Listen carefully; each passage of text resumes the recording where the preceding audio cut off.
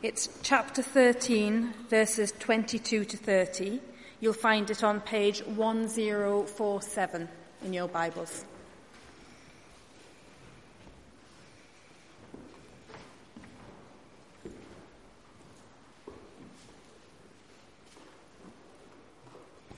That's Luke chapter 13, reading from verse 22. Then Jesus went through the towns and villages, teaching as he made his way to Jerusalem. Someone asked him, "Lord, are only a few people going to be saved?" He said to them, "Make every effort to enter through the narrow door, because many, I tell you, will try to enter and will not be able to. Once the owner of the house gets up and closes the door, you will stand outside knocking and pleading, 'Sir, open the door for us.' But he will answer, 'I don't know you or where you come from.' Then you will say, 'We ate and drank with you, and you taught in our streets.' But he will reply, 'I do not know you or where you come from. Away from me, all you evildoers.'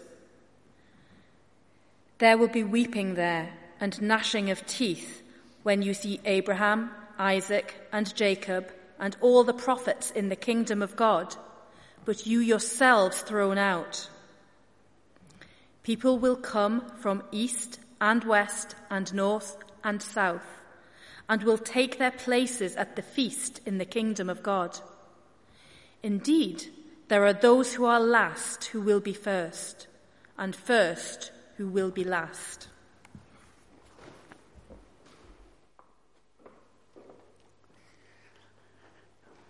Thank you very much for the reading. It's really good to be with you all day, and it's been good to meet new friends as well as to get to know some very old friends who I didn't realize I'd be seeing today, so it's been a real treat. Let's pray as we start.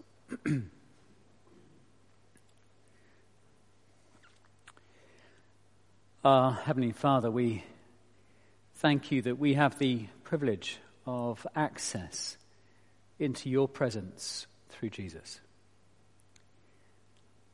And thank you we have faithfully recorded for us Jesus' words so we can hear his Spirit speak to us even today.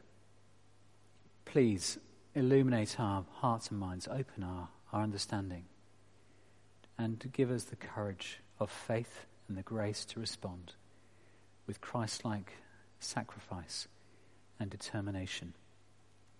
We ask this in your name. Amen. Well, we live at a time in the UK where it feels very strange to be a Christian because Jesus and his teaching, respect for Jesus and his teaching, is very much on decline. Whether that's more recently about the teaching on marriage or how you define it, how it gets taught in schools or attitudes to Jesus in our colleges or workplace. I think for many of us, we feel that Christianity is being marginalized more than it is put in the center of our society. In a recent YouGov poll of 100,000, it was found that just under half of the British adults now say that they have no religion, and that our British population is more likely to believe in ghosts than it is to believe in a creator, or even Satan or hell. And even if you ask card-carrying Christians, we're told that people who say they're Christians are more likely to believe in alien life than the reality of the devil. And that's the nominal take on Christianity that the YouGov poll gave us. But in England, certainly, some would say, well, the boat hasn't yet pulled away from the dock. But actually, from the perspective of many, the ship sailed a long time ago when it comes to Christian faith and the centrality of the gospel in this land. I don't know about you, but it's at times like this that it's easy to lose conviction. To think, well, is Jesus really relevant? I'm not sure. Is his teaching enduringly true, even for those who would just say he is ridiculous? And following him and believing in a spiritual realm, even the devil and his judgment and Christ's judgment to be, frankly, old hat. Why express my worship of Jesus and joyful obedience of him in our college or in our workplace? Why give my spare time to Working with Friends International and longing that other people come to know Jesus as I do that?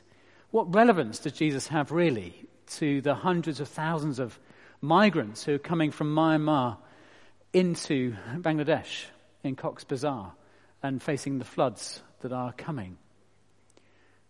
Or even those who have come through into Europe and in the Middle East from the conflicts that we've seen over the recent years in Syria and Afghanistan and Iraq. In other words, why hold on to the conviction that people shouldn't go through their lives without ever hearing of Christ, when in our nation people are less wanting to hear of Christ at all?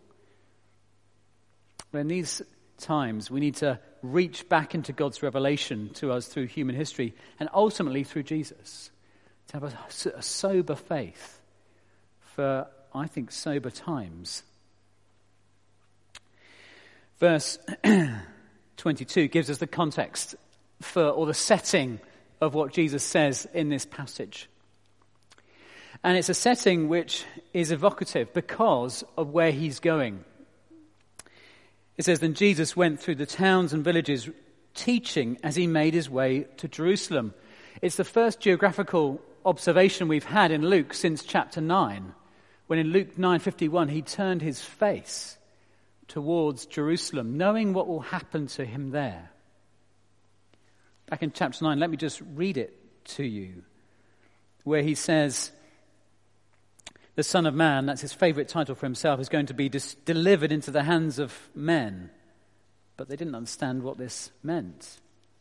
And then in chapter 18, he goes on to say that this will mean him being rejected and flogged and crucified and killed and rising. Still, they don't fully understand his determination to get to Jerusalem.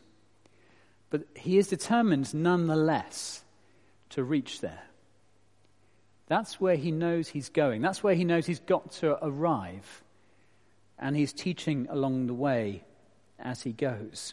And as he goes, the closer he gets to Jerusalem, we won't go into the details, the more hostility rises. So the opposition amongst the Jews becomes more determined to kill him. Questions become more pointed. And Jesus' rebuke of just disbelief in him becomes even more focused. If you ever thought Jesus was meek and mild, you need to read Luke and realize that he has some very stern things to say to those who would call him irrelevant and wrong. And then the question comes in verse 23. Because looking around at the hostility, looking around as they go to Jerusalem, thinking, what's going on, Jesus? Someone says, "Lord," that's Jesus, "are only a few people going to be saved?" You can see why they're asking. Looking around, hang on, what's the story? You're supposed to be a king. You're supposed to be a saving, delivering king from God's judgment. You're supposed to be someone who's welcomed into Jerusalem, but the closer we get, the more people think, "Get out of here. Who are you?" Why should we listen? I think it's a question we understand in our context more and more. Is it just going to be us few who are going to believe in Jesus, or will there be more? Well, the questioner hasn't heard or processed what Jesus has already said. Back in chapter 9, he said the harvest will be plentiful. He's just told a story about a parable of a mustard seed that's going to grow and become a huge tree, and even the birds of the air will perch in its branches. And if any of you have been overseas to a place where the default is not that God doesn't exist, but actually he does, then you'll notice that there's lots of people turning to Jesus Christ. Goes to the south of the equator, and the church is growing and growing and growing. And those who come to this country and come under, meet white Anglo-Saxons like me, just think, well, isn't it just a bit strange not to believe in God? Perspective's everything. But the question is there nonetheless. Will just a few be saved when it comes to your judgment, Jesus? And the thing I love about Jesus is that he doesn't answer the question directly, does he? He doesn't answer the question of the few. He just says, what about you, actually? Don't worry about how many, because actually I've already told you there's going to be huge amounts of people there. The question is you. Well, where are you going to be? And so he gives us a warning tonight, a warning we all need to hear, of will we join the global gathering of God's people from north, east, and south and west of this planet? Or will we be left on the outside? The first thing to notice is there'll be many will try to enter but not be able to. I'm just looking at verses 24 to 27, but Jesus says it quite clearly in verse 24. He says, make every effort to enter through the narrow door, because many, I tell you, will try to enter and will not be able to. It's there on Jesus' lips. People will think they should be there, but they're left, nonetheless, on the outside. Jesus talks about a door that will soon to be closed. A door to the welcome banquet, the great celebration, the international gathering of God's people. But that door will be shut at some point. And he wants us to put ourselves in the shoes of the story he now tells of the people left on the outside. You can sense their shock in verse 25, can't you? When it says, Jesus says, once the owner of the house gets up, closes the door, you will stand outside knocking and pleading, "Sir, open the door for us." But he will answer, and this is the killer line, "I don't know you. I don't know you. I don't know where you come from." And as if for emphasis, he says it again in verse 27. Did you notice that in the reading? He says, "I don't know you or where you come from." And he goes even further, "Away from me, you evildoers." Now these are people he's talking to, are Jews. They're really quite religious. They're thinking, hang on, Jesus, are you talking about us? Really? Us? You can sense their shock. See, they expected the door to be open. They expected for them as familiar friends to be led inside. Instead, they're left outside as strangers to Jesus. And it seems they just didn't understand why they were left outside. And it's there in verse 26. Their incredulity just speaks volumes. Then you will say, says Jesus, "Well, we ate with you and you taught in our streets." In other words, we went to KFC with you. We had coffee in Nero's. We listened to your word from these boring Christians who wanted to tell us something. Well, actually, we really were interested. We actually found your teaching really, there was something about it that we found irresistible. We know you, Jesus. We know your words. "I never knew you," says Jesus. "I don't know you." What's he saying? He's saying that it's possible to know about him, to hear his teaching, but not to know him as the Lord of the house, or to recognize him as the ruler of our lives. You can know his teaching, but not know him as your Lord. It's the grand presumption, isn't it? Before I took this job, I was a minister in Worcester Park, and one of the things I used to do on a Thursday afternoon was at 4:00, I used to put myself on the street with a clipboard, and I'd never ask questions. I'd never answer any questions, let alone ask them. It was really uncomfortable, but I did it anyway, because I thought, let's see what people think. So there I was, dressed up in my shirt and tie and with a little clipboard, and people got off the train, and I thought, no one's going to stop. But they did. They really stopped. And I asked 4 questions, and one of them, first question is, what do you think a new church could add to this community? They had lots to share on that. Second thing is, do you believe in God? If you do, just tell me anything about him. And many said, well, yeah, not really sure, or frankly, no, and I don't care, or yeah, I think I do. Ish. And under the age of 25, over the age of 25, people would generally say, yeah, I know about Jesus, died on the cross, born of Mary. And I'd say, do you say that because you believe it, or just because? Oh, no, I was just told it when I was a child in Sunday school. But below the age of 25, the majority of folk just said, I don't know. Actually, I don't know what to say. You've stumped me there. I can't tell you anything. This is in London.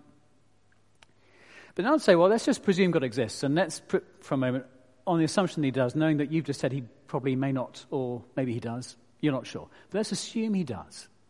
And let's say you get to God's judgment seat, and you ask, and he says, well, why should I let you in? It's the classic question. Now, the majority of people then said, 9 out of 10 said this, or something like it. Well, I don't think I deserve it. Read between the lines. Some are more honest than others, and told quite a story. But surely, you're kind of loving. You're going to let me in anyway, aren't you? It's the grand presumption, and it's here today. Even amongst the Brits who presume and live as if God doesn't exist. We sort of assume that if he does, he'll let us in. Surely, maybe.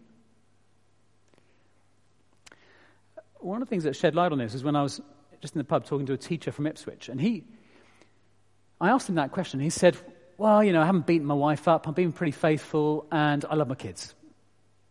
I said, okay, brilliant, good for you. How about if you judge by God's standards? And he just looked me in the eye.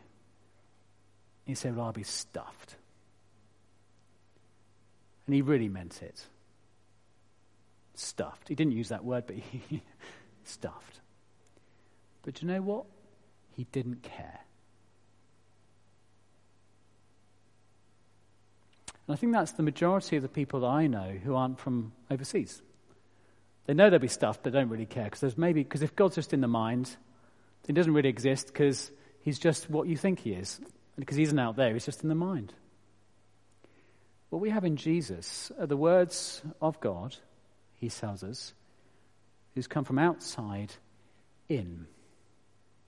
We don't have to ask. We don't know. We do know. And Jesus says that there will be a time when a door to the kingdom of heaven will be closed. And it will be a time of deepest despair and most horrific, unbearable regret to be left on the outside. Do you see that in verse 28?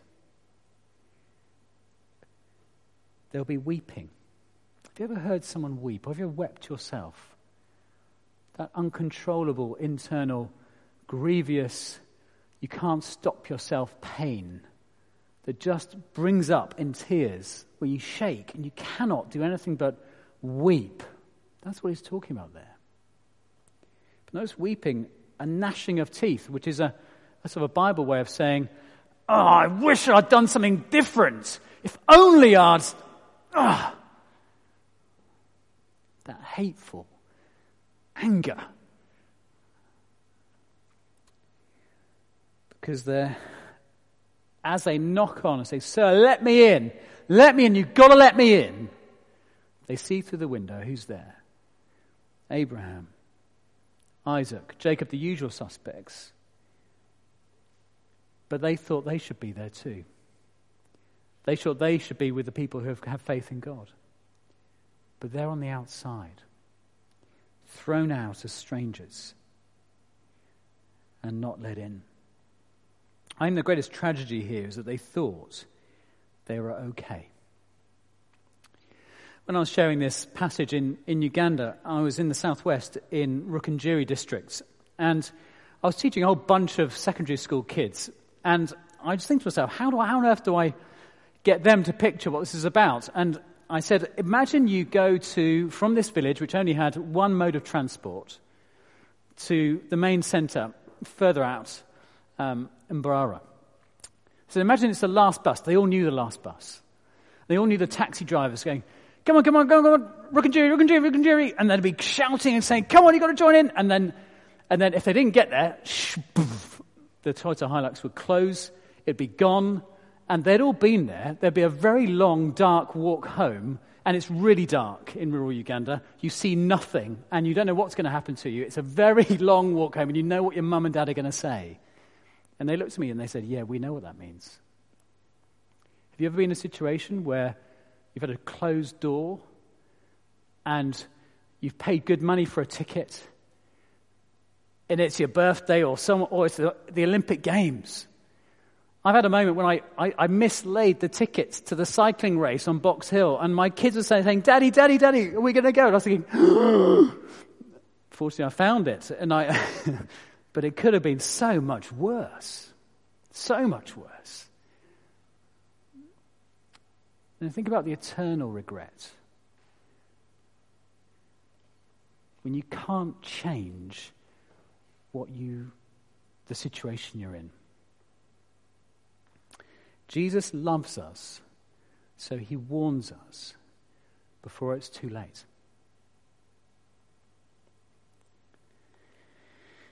Jesus says, make every effort to enter through the narrow door. And that every effort there isn't about you've got to work hard to earn it.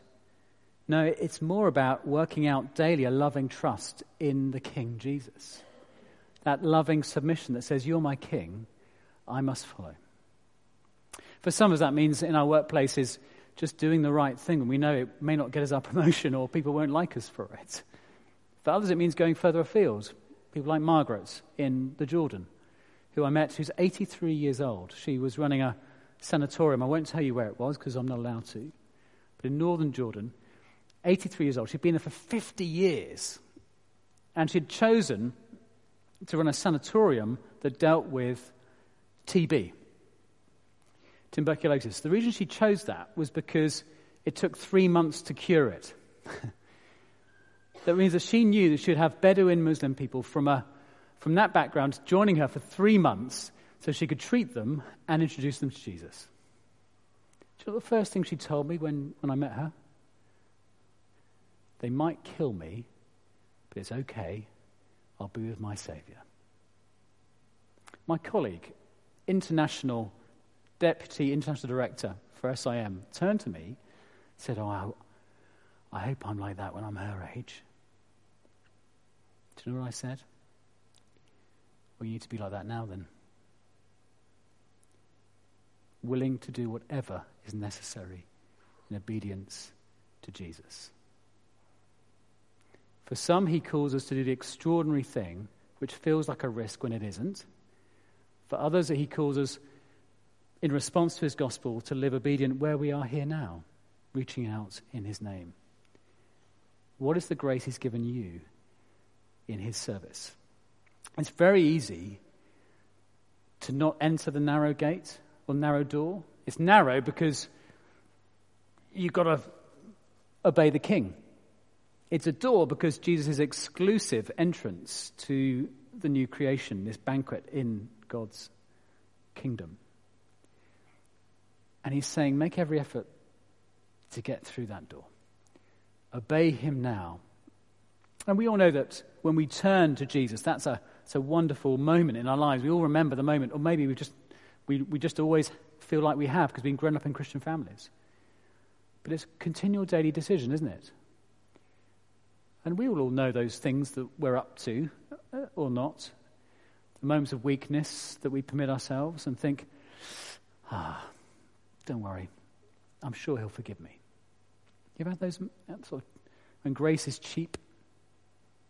I've had, in my 4 years serving as a mission director, I've witnessed missionaries come off the field with broken marriages and broken families because they've just said in Thailand, well, I'll take that full body massage. I've been working hard, surely I deserve it. And they haven't stopped when the rest has come. If we're in a life of habitual disobedience to Jesus, that's not making every effort to go through the narrow door. His grace calls us to obey him. And wherever we serve him in mission, there's no excuse, is there? If he's our King, he's our King. It might be here tonight that some people need to come before Jesus afresh Say, I'm sorry, Lord. I'm choosing to follow again in your grace. But the wonderful news that Jesus goes on to say is this. He doesn't just say that many will try to enter but not be able to. Look at what he says in verse 28 to 30. Because he actually says that many will sit at the table but not as expected. Because in the breath where he says there'll be weeping there and gnashing of teeth when you see Abraham, Isaac and Jacob and all the prophets in the kingdom of God, but you yourselves thrown out. Look who's there in verse 29. There's no nation, no people, no language that does not refer to. North, east, south and west of this globe will be gathered, says Jesus, into this remarkable celebration. I didn't have the privilege of going to London 2012. Anyone get that privilege of seeing any of the games? Yes, you did. My wife did. She constantly reminds me. She was at the opening ceremony and she saw all the teams parading around. It was a fantastic celebration. But other friends who remind me that they went and I didn't also tell me of the marathon moments when the first marathon runners came through and there was cheering, clapping, but then the final runner came, obviously on their last legs, just stumbling. Is he going to make it? Is he going to make it? And the whole crowd are on their feet. Come on, you can do it! And they're cheering, and he just doesn't know he can get across the line, and he makes it, and they're like, yeah, you made it! You made it! And that's what he means in verse 30. The first will be last, and the last will be first.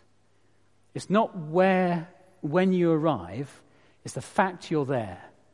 And everyone's going to be celebrating, not just like in an Olympic stadium, in this global gathering of hundreds of thousands of people, millions. You're here. You're here. You made it through that narrow door because of him. He brought you here.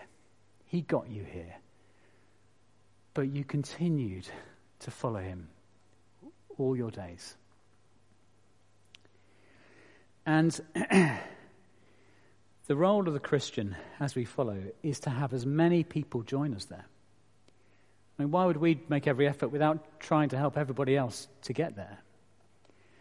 But the reality is that you can't have Jesus greet you in this stadium reception and say, welcome, it's really good to have you here. I've been waiting for you to come all this time. It's so good you made it. I knew you would. That can't happen unless you hear of Christ. That can't happen unless someone comes alongside to tell you the message.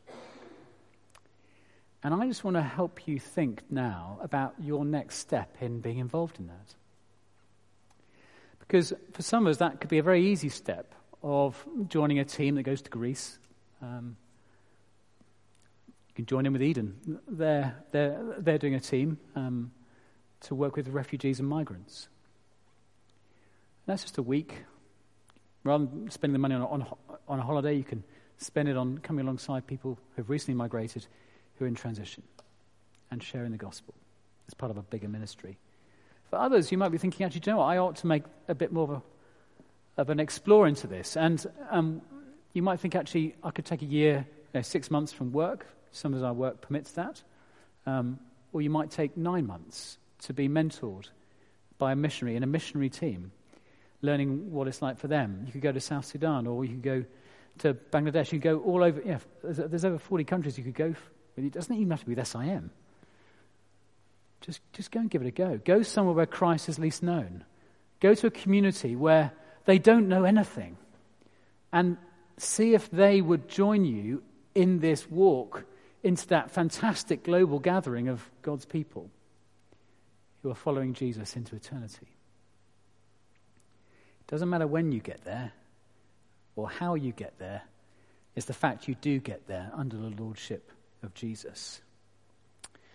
As we close, I just want to say, if you're nowhere near any of those options, How about praying? Firstly, you might think, actually, I haven't recognized Jesus like this at all, and I need to do that. It might be the first time you think, do you know what, I really should do that. This could be a wonderful day when you join in that global gathering. You just get on the road, and you're looking forward to getting through that narrow door. For others, why don't you think about praying for communities where Christ is least known? As a church, putting that on the agenda. Because as we pray, that's the first means of mission. Who knows what God will do with those prayers? But as you pray for those communities, the over 2 billion people, start reaching out locally. It's easy to not reach out to those who are different to us. In my church plant life, we were full of middle-class people who had very sorted lives, and if anything was slightly out of time or out of sync, life just didn't work to try and get so much done. It didn't work, therefore, to have a Kurdish person come amongst us. It made life very difficult. Are we willing to change the way we operate to welcome people from other nations into this life and to reach out in Christ's name to them? Jesus says, make every effort. He warns us, make every effort to live under my rule and to join in the global gathering of my people. What does obedience to him mean for you? Let's pray.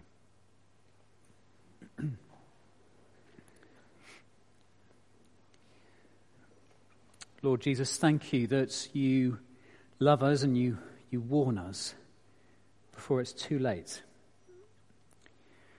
Lord, we think of our family, our friends, our work colleagues, our student union friends, who may presume that they'll be part of your global gathering, but you will say to them, I don't know you. We pray for them. We ask you to have mercy and to use us to draw them to you. We pray for those around the globe who literally have no one to tell them of this news, that you are Lord, and that we can join in this global gathering of your people rather than be left out in the one terrible torment of your judgment. Please give us hearts that believe and a decision to act, to play our part in your service. Pray this in your name. Amen.